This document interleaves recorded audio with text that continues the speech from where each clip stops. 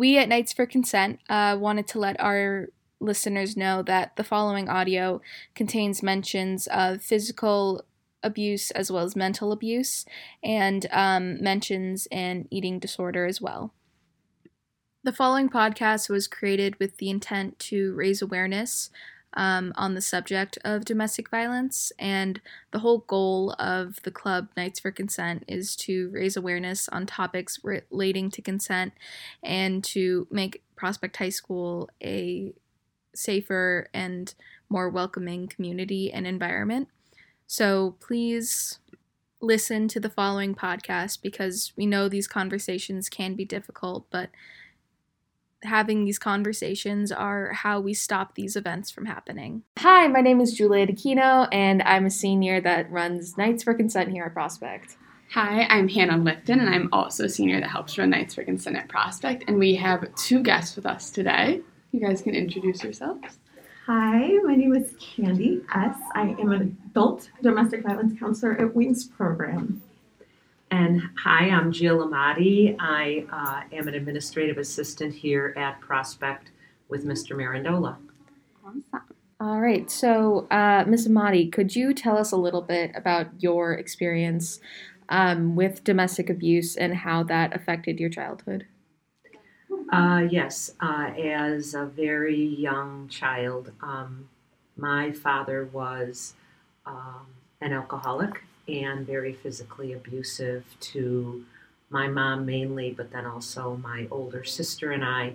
My sister is 4 years older than I. And so he was very abusive, a lot of hitting, a lot of damage in the house.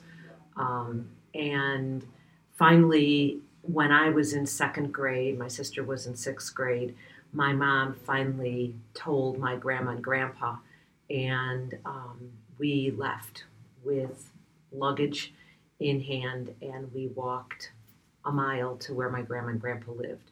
I knew that the reason it happened wasn't my fault, that it was my mom needed to get away and that my parents didn't like each other. So that was the initial start of everything, but didn't realize the impact it had on myself or my sister. And Candy, with your work, how do you see children affected by domestic violence? Oh goodness, a lot of health concerns, mental health, depression. Kids who are very young are suffering from depression, PTSD, anxiety. Sometimes it manifests itself physically. Kids will complain of headaches, stomach aches, just general aches and pains that don't seem to come from any particular source. And there's some research to show that long-term chronic health problems like diabetes and things like that, heart disease, can be associated with just the toxic stress that happens when kids grow up in households where there's domestic violence. Got it. And Ms. Amati, so since realizing that it was abuse that you were experiencing, what sort of coping strategies were you utilizing to get through that? Well, I was pretty young. Right. Or even as you grew older. Yeah, as I grew older. It took a long time to figure out how to do it. I was more known as the toughie of the two of us, even though I was younger. But it wasn't until I was a lot older that I realized what was wrong with me and my psyche. I did realize in the last 10 years, I had these aha moments because I did need psychiatric care as I was older. I always was very, very heavy and realized that somewhere between fourth and sixth grade that I really was bulimic. And I did lose a great deal of weight, but losing weight and trying to figure out the whys. So that's how it physically bothered, it hit me. One thing I knew is I hated guys that smelled like alcohol, that were going to touch me, and I wasn't going to let that happen. My sister was a different story. And how were you and your sister later affected in your life by your childhood experiences? The guys that I chose to go out with, they all seemed to be very kind. If anybody was mean to me, I was able to dismiss them in however that was as a teenager and on. I was very lucky and ended up with my husband. Prom was our first date, and we stayed together. And I'm married 38 years now. Aw. My sister, how it impacted her, we didn't realize. But every guy she ever went out with from high school on, they were all physically abusive. And she felt that that was normal and that was love. And so, verbal or physical abuse, she thought that that was okay. And so the story went on from there. Right.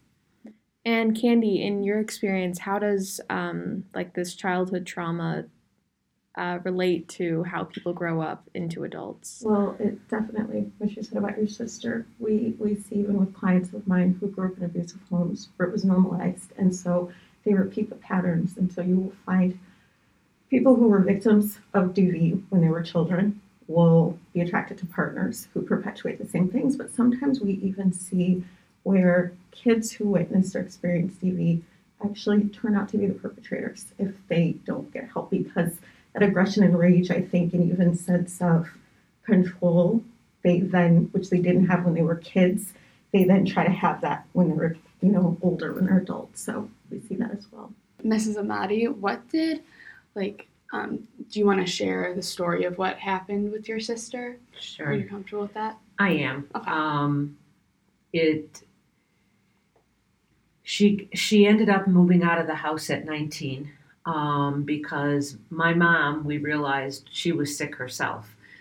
She never got help, and she was very angry and was very controlling of us. My mom didn't like men, and she didn't want us ever to go out with guys. So my sister ended up just going out with real idiots.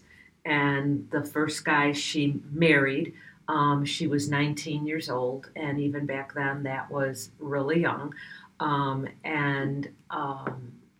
He ended up being verbally and physically abusive.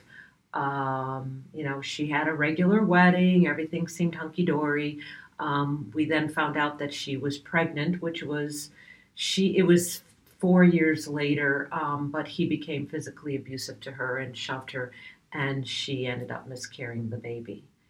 After that, she did divorce him and was on her own for a period of time.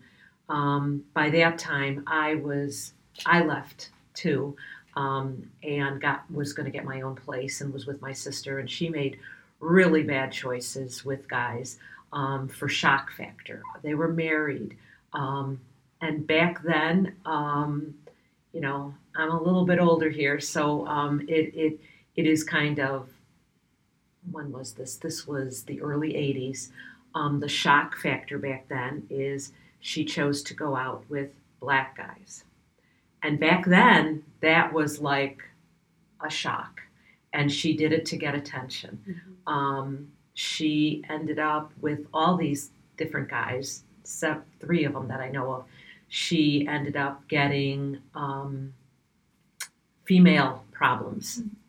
And it was disgusting. I ended up moving out from her. I adored her, but she was and she was very, very smart, but she made really stupid choices with these guys. And she had to go to the gynecologist, and she had to get medications. So we'll leave it at that. Mm-hmm. She then married a second guy, and he was more verbally abusive and was just scum to her. He never worked. My sister was an executive for a financial company by that point. She was very, very business smart and made a very good salary. They did have a child, and she found out that he was cheating on her. And so she divorced him in February of 1991 and was on her own. But my sister just couldn't be by herself. She needed someone to love her. And she ended up, back then there wasn't the internet, there was the newspaper. And so she went and found ads and found this one guy. And she's telling me that he was really, really good to her and wined and dined her. And that's just how she said it. And I said, be careful, you're doing it again. And so we saw her the end of May. She went back home. She said he was moving in with her. I said, just be careful. And especially with my nephew being there, now I was really concerned for him. And we knew something was going on, but weren't sure. Emotionally, she was really unstable. And one day, July 7th of 1991, I was by my mom's house with my family. I had 2 children at the time. We got a phone call, and we found out in that phone call, number one, she was married, and it was my ex-brother-in-law that had called. Thank God he had been with my nephew. And then after he said, did you know she's married? He proceeded to tell us that this guy, the husband, had shot her with a gun and killed her. Thank you so much for sharing that.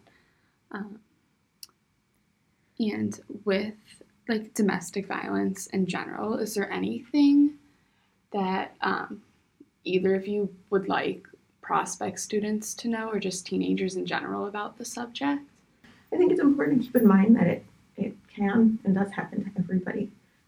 There is no one, race of people or socioeconomic status, or people even think, like you said, your sister was brilliant. It happens to brilliant people. It happens to educated people. It happens to people who come from amazing families. So I think the most important thing to remember is it happens, and it can happen to everybody. So it's not the victim's fault, period. Even if they're making decisions that aren't the greatest, it's not their fault. Abusers abuse. So I think that's the number one thing to keep in mind, which also helps reduce the stigma. And it's why people are sometimes so afraid to talk about it when they find themselves in these situations, because then they're embarrassed and they're like, well, I should be smarter. I should have made better decisions. So it's really important not to judge when you suspect it or when someone admits it to you. You guys doing this is amazing, because talking about it and giving other people permission to share their stories, this is so important, because most of us, whether we know it or not, know someone who has been impacted by DV. So keep having the conversations, educate yourself on red flags in relationships, educate yourself on green flags in relationships, not just what don't you want, but what do you want, what feels good when you're with a partner or a friend. I think all of these things are important. Also, what I've learned through the years, and I worked at Wheeling High School as well as here, many different situations where girls or guys don't believe in themselves, and their self-esteem is so bad. I mentioned that I was really, really heavy, and so was my sister. So back then and even today, I get so angered, and everyone is beautiful. And how dare people, you look at a person, you do not know what is in their head, and we need to be kind to everyone. And on the other side, people that may be listening to this that, you think, oh, how could a high school student be abusive? I want them to listen to this too, because it may be their moment to go, oh my gosh, my dad, my mom did this, and what am I doing? And,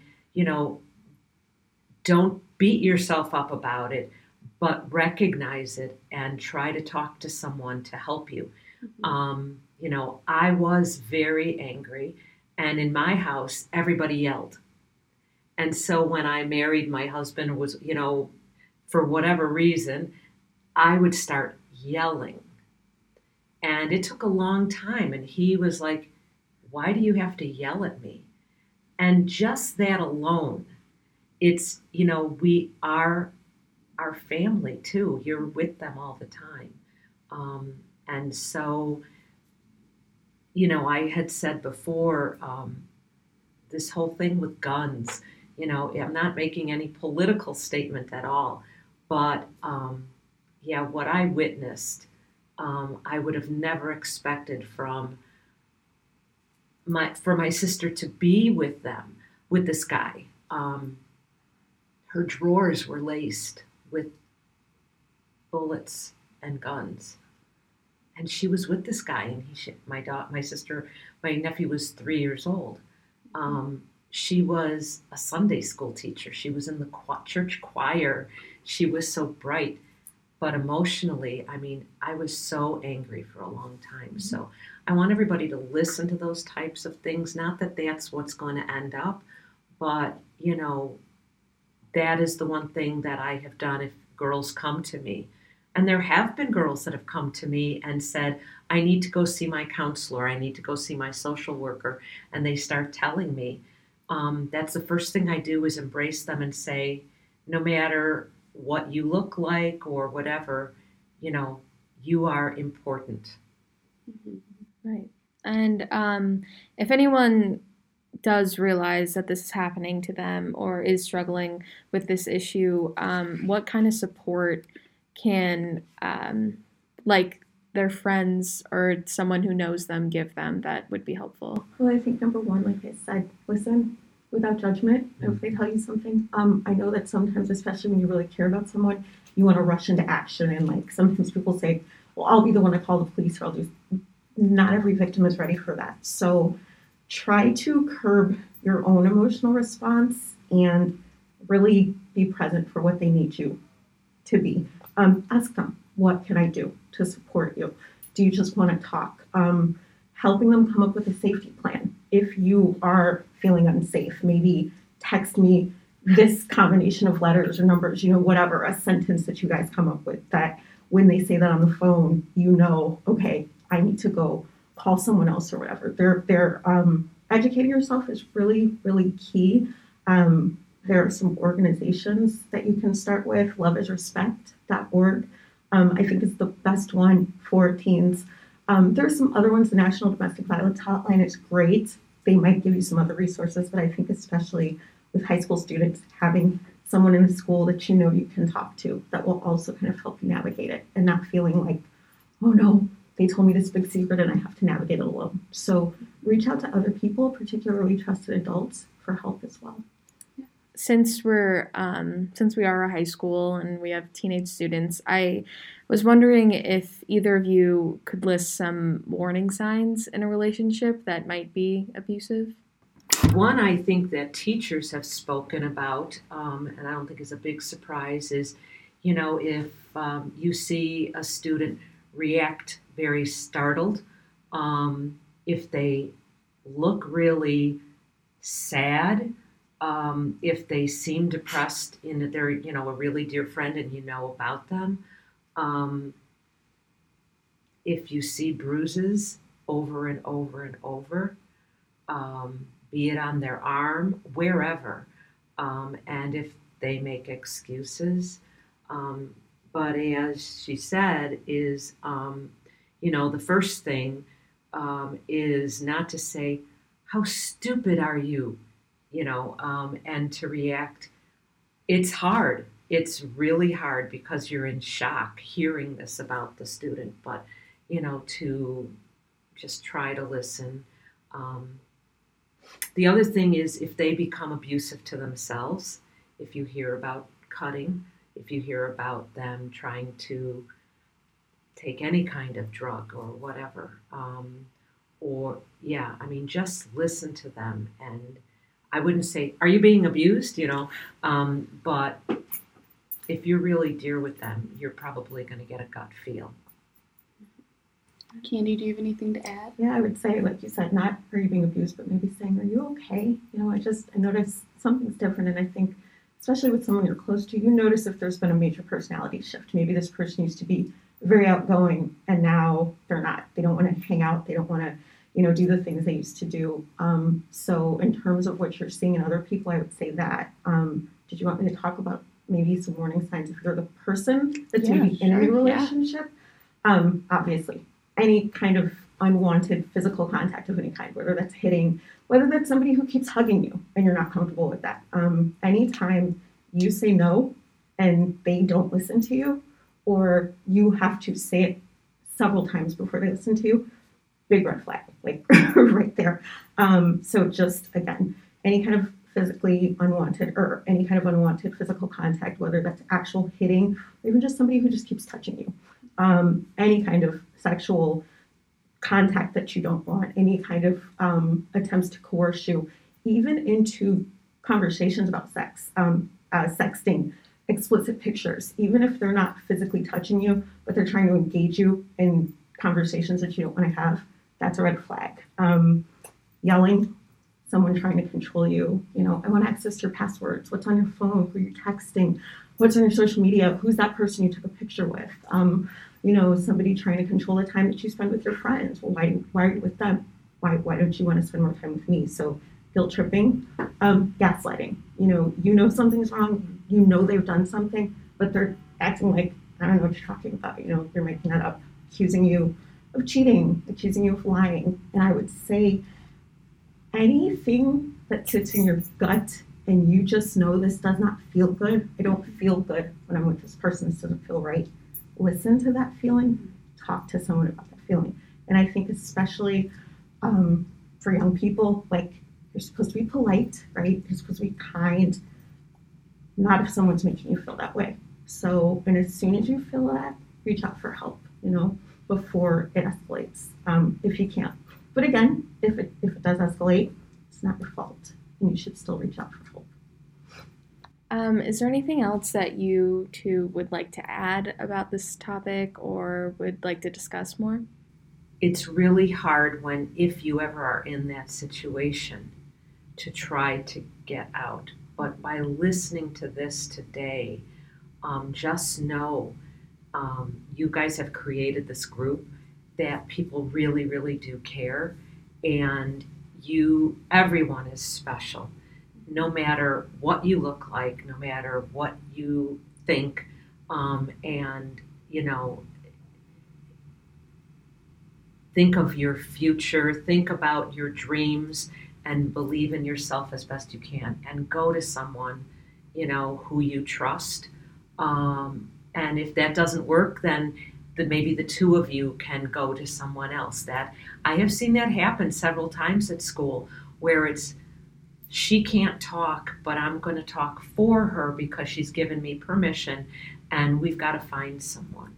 And that doesn't mean, that it's SHAPS, it could be just a counselor, it could be a teacher that you really, really care about, and allow the person with the abuse, to encourage as best you can. I couldn't say it any better, and like I said before, what you guys are doing by even having this conversation, putting this out there for your classmates and the student body to hear, this is amazing. So this is great. Thank you so much for inviting me here today. Thank you guys so much for coming. Yeah. I'm just really excited to see the impact of this and how it will affect students. And I'm so grateful for everyone here to participate in that. And yeah. Thank you so much for listening to this podcast. This was produced by the club Knights for Consent. And if you are interested, the club meets every Tuesday morning in the gymnastics room at 8 a.m. And we're always welcoming new members. So if this podcast struck you in any way or inspired you in any way, please feel free to reach out to any of the club members or to myself, Juliet Kino, or to Hannah Lefton. And we would just like to thank our guests so much on this podcast. And we really do hope that this can make an impact on the Prospect student body and staff.